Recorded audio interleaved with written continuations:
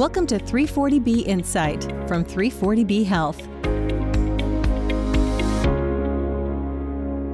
Hello from Washington, D.C., and welcome back to 340B Insight, the podcast about the 340B drug pricing program. I'm David Glendinning with 340B Health. Our guest today is Fatima Mohammed, Director of 340B Pharmaceutical Services and Drug Replacement at St. Peter's University Hospital in New Brunswick, New Jersey.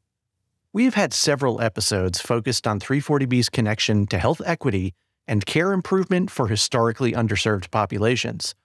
But we have not yet had the chance to focus on maternal health, which is a key clinical area related to this important work.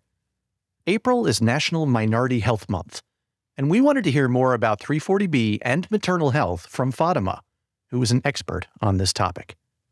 Before we go to that discussion, let's take a minute to cover some of the latest news about 340B.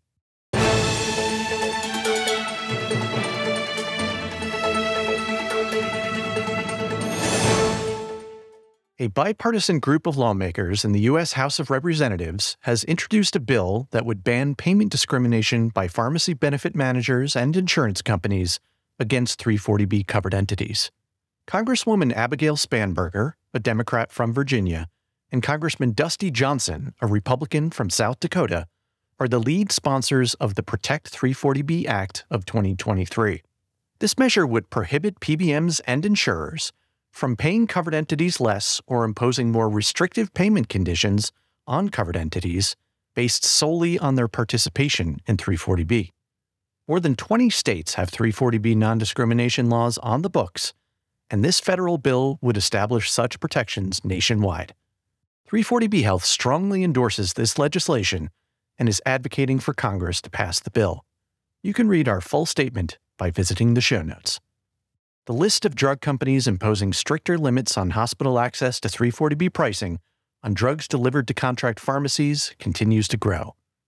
In recent weeks, AbbVie, GSK, Novartis, and Pfizer became the most recent companies to change their 340B contract pharmacy policies to become more restrictive. Those changes, which follow earlier revisions by Amgen and Johnson & Johnson, come after a federal appeals court decision in late January that was largely in favor of restrictive policies from 3 drug makers. 340B Health members can visit the show notes to access more information about these newest developments, as well as analysis of all 21 drug company restrictive policies.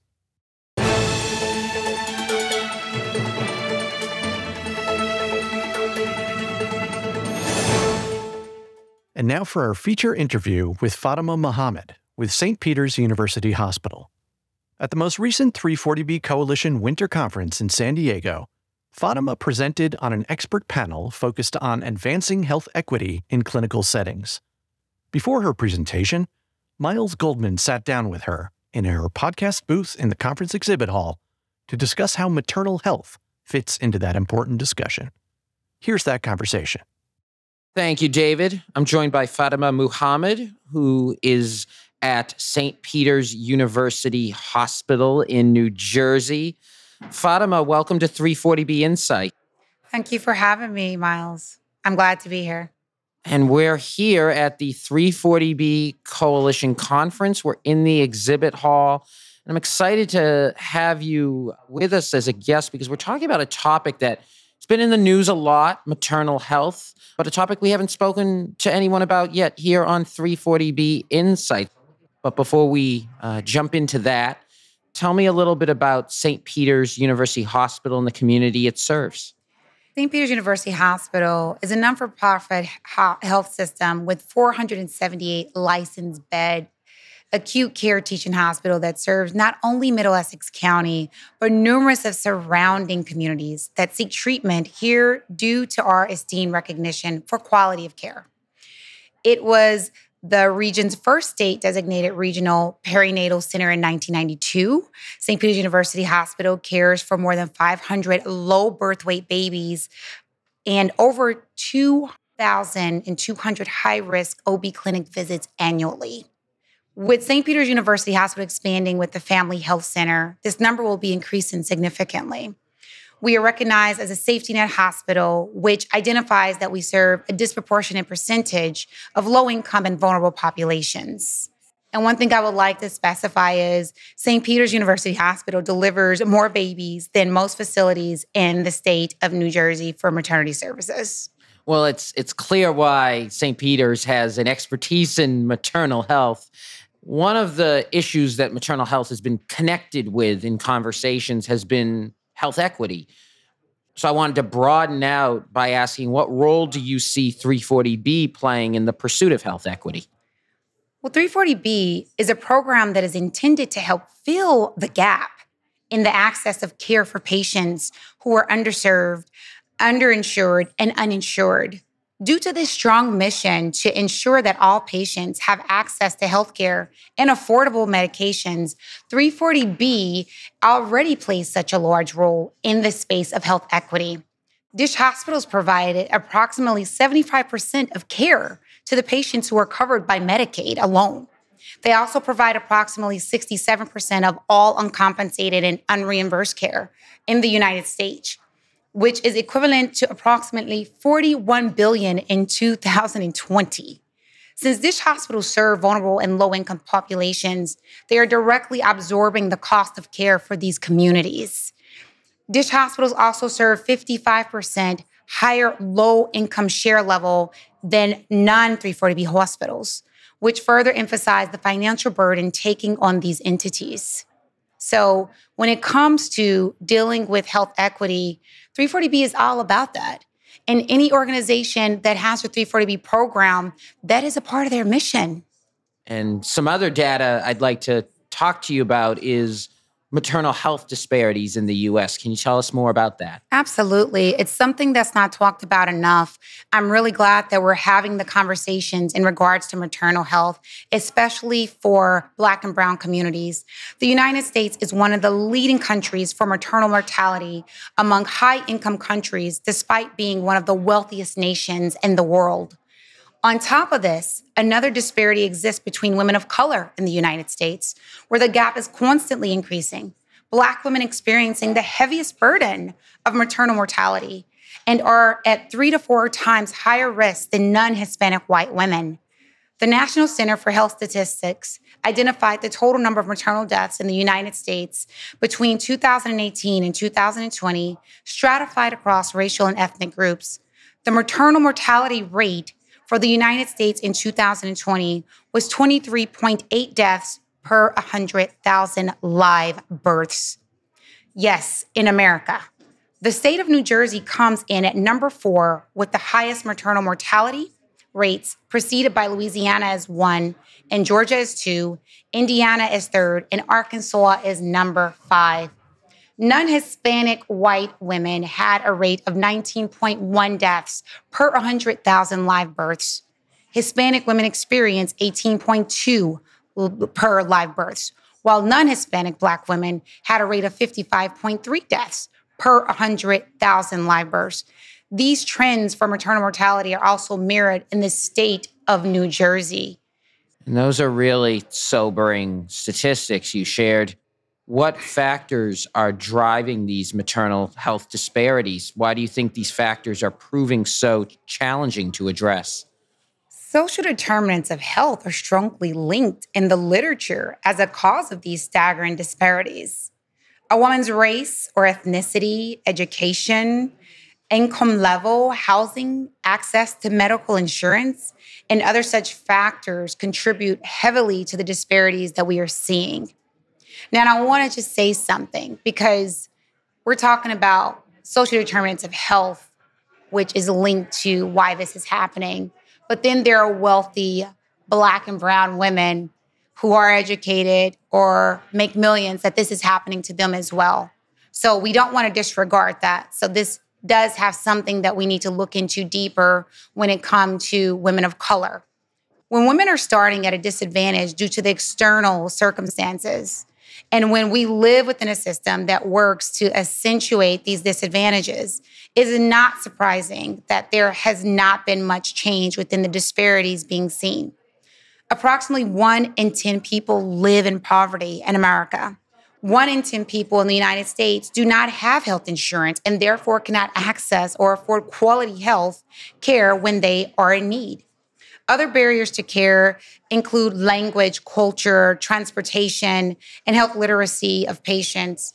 Women come from all different backgrounds, culturally and ethnically, and cannot all be treated the same in terms of their pregnancy and labor and delivery care. These women need to be heard.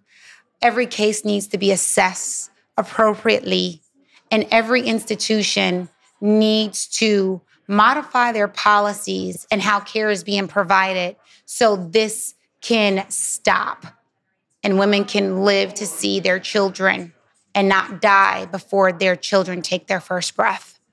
Well, let's discuss how St. Peter's took a closer look at maternal health disparities. Tell me more about that process. Mary V. O'Shea Birth Center at St. Peter's University Hospital is the first birthing center located on the grounds of a hospital and the first hospital birth center owned in the state to be accredited by the Commission for the Accreditation of Birth Centers. Based on the midwifery model of care that embraces pregnancy and childbirth as a normal and physiological process, highlighting shared decision-making, minimal interventions, and women taking control of their birthing narrative. Under the care of certified nurses, midwives, and doulas that support a natural birth without any pain medications, St. Peter's felt it was really something very big to them, considering how they are known for maternal care, not only in the state, but in the country, to be a part of changing the narrative for the state in ensuring that these women have healthy labor and delivery outcomes. What's the education process been like for reaching out to women who are considering having births at home? Well, doulas have played a crucial role in being able to enhance the understanding for patients who really want to take that pathway into their labor and delivery process. So a lot of these women fear being in the care of providers at many hospitals, considering the outcomes over the past decade alone for Black and brown women. So being able to build that trust, which doulas have played a very great role at, or midwives as well, in educating them on what birthing centers can offer them. And now that that is something that is discussed, and many states are fighting for the rights of doulas, which we do use doulas at St. Peter's University Hospital, we need to recognize that and give them a seat at the table, since these patients feel that that is something to help facilitate their needs when it comes to being able to go down the journey of labor and delivery. Can you tell me a little bit more about working with the doulas at the birthing center, just the process, that staffing model? Well, a lot of patients are even able to choose their doulas and bring them in to the hospital. And they are able to create their birthing plan of what that looks like for them. So it's very personalized. There are some doulas on staff at the birthing center, but many of these women are afforded doula services through many organizations in the state of New Jersey, which I am very happy to see because it has grown exponentially over the past few years, that birth equity is something that is not only a discussion, but so much funding has went into this. And Tammy Murphy, who the First Lady of New Jersey, is really a huge supporter of this. So not only is this an initiative that has been on the ground for several years, but you're seeing it take off to where many women are taking advantage of being able to have a doula. And I remember years ago in the city, in New York City, only women of higher socioeconomic status was able to afford such a service. When you're dealing with people from lower socioeconomic status, you can't really expect them to understand the challenges of their high risk all the time. But when you have someone such as a doula at the table with them, advocating for them, they are listening and they are understanding those needs. And they are allowing their hand to be held. They know that they are being heard and someone is there to advocate for them. Now at St. Peter's University Hospital, our midwives are running that birthing center, and the doulas are in there as a support system to help facilitate that labor and delivery process. I mean, statistics show that women who utilize a doula not only have better outcomes, but better postpartum outcomes. Whether we're dealing with lung embolisms, whether we're dealing with anything else related to postpartum challenges, blood clots, they need to be heard. And these doulas are advocating for them and telling their stories. How does the birthing center plan for a more high-risk pregnancy while still, keeping the process in place that the patient prefers? Well, the beauty of the birthing center is also the staff is in high communication with physicians in the event that mothers need that care because they are high risk. You'll have some moms that really want to give it a try and have a natural labor and delivery. And educating the mom about what the potential outcomes could be and why specialized OBGYNs or on staff and additional teams to be able to support them in the event that it's needed is crucial. So planning and communicating, it's something that is really done well at St. Peter's University Hospital, because this is what affords us the ability to be on the forefront in the nation for maternity care. Are there obstacles involved in creating a birthing center? How does that work? Every state has their rules and regulations for how it's created and what is needed. So it's really according to the state of what those policies and procedures look like to get it on board. Of course, a facility needs to be set up a certain way. There's so many codes that have to be enforced. Just in case you have to have EMS come to help facilitate moving a patient. So things need to be on one level instead of having stairways. And of course, the approval and being a hospital just, allowed it to be a little bit easier for us. And a lot of hospitals struggle with not taking all insurances. Us being a hospital where our mission is we do not turn a patient away, it made it easier for us. I don't know if you're familiar with how many birthing centers that have shut down nationwide over the past 10 years, but a lot of them shut down because they didn't take all insurances. St. Peter University takes all patients no matter what. Does 340B support the maternal health services we've been discussing here? 340B plays an extremely large role in the maternal health services that are implemented at St. Peter's. The savings generated from the program are the reasons that we are able to create these initiatives and provide more services to the patients in most need. The 340B savings have been regenerated throughout the hospital system to increase the number of patients seen at our Howell Lane Family Center. We are looking to serve 100,000 patients annually as a result of expanding the Howell Lane Family Center. We have doubled the number of examination rooms and created an on-site radiology department for patients as well. I just want to look forward now. And where does St. Peter's go from here in terms of next steps to address maternal health? Well, St. Peter's primary focus is to ensure the health and safety of all patients with high-quality patient care and access for all. In regards to maternal health and treating the whole patient, future implementations that St. Peter's University Hospital is looking to create include food pantry for those who visit the family center and are experiencing food insecurity, a supply pantry for families who have children in the NICU are limited in their access to resources. This would include diapers, bottles, and any other such donations that would allow families to save their spending on their newborns and ensure affordable care for their infants. Well, we're so happy to have you here at the Coalition Conference presenting on this really important topic of maternal health, Fatima, and thank you for sharing St. Peter's story with us and all the great work you're doing there. Best wishes moving forward with it. Thank you so much for having me. Our thanks again to Fatima Mohammed for speaking with us about a topic that is so important to 340B providers and all those committed to health equity. To pursue health equity, we must address maternal health disparities, and we salute her for directing her expertise and passion toward educating the 340B community about this topic. How is your hospital or health system pursuing health equity with the help of 340B? We love featuring these stories on the podcast and are very interested in hearing yours. You can email us at podcast@340bhealth.org. We will be back in a few weeks with our next episode. In the meantime, as always, Thanks for listening, and be well.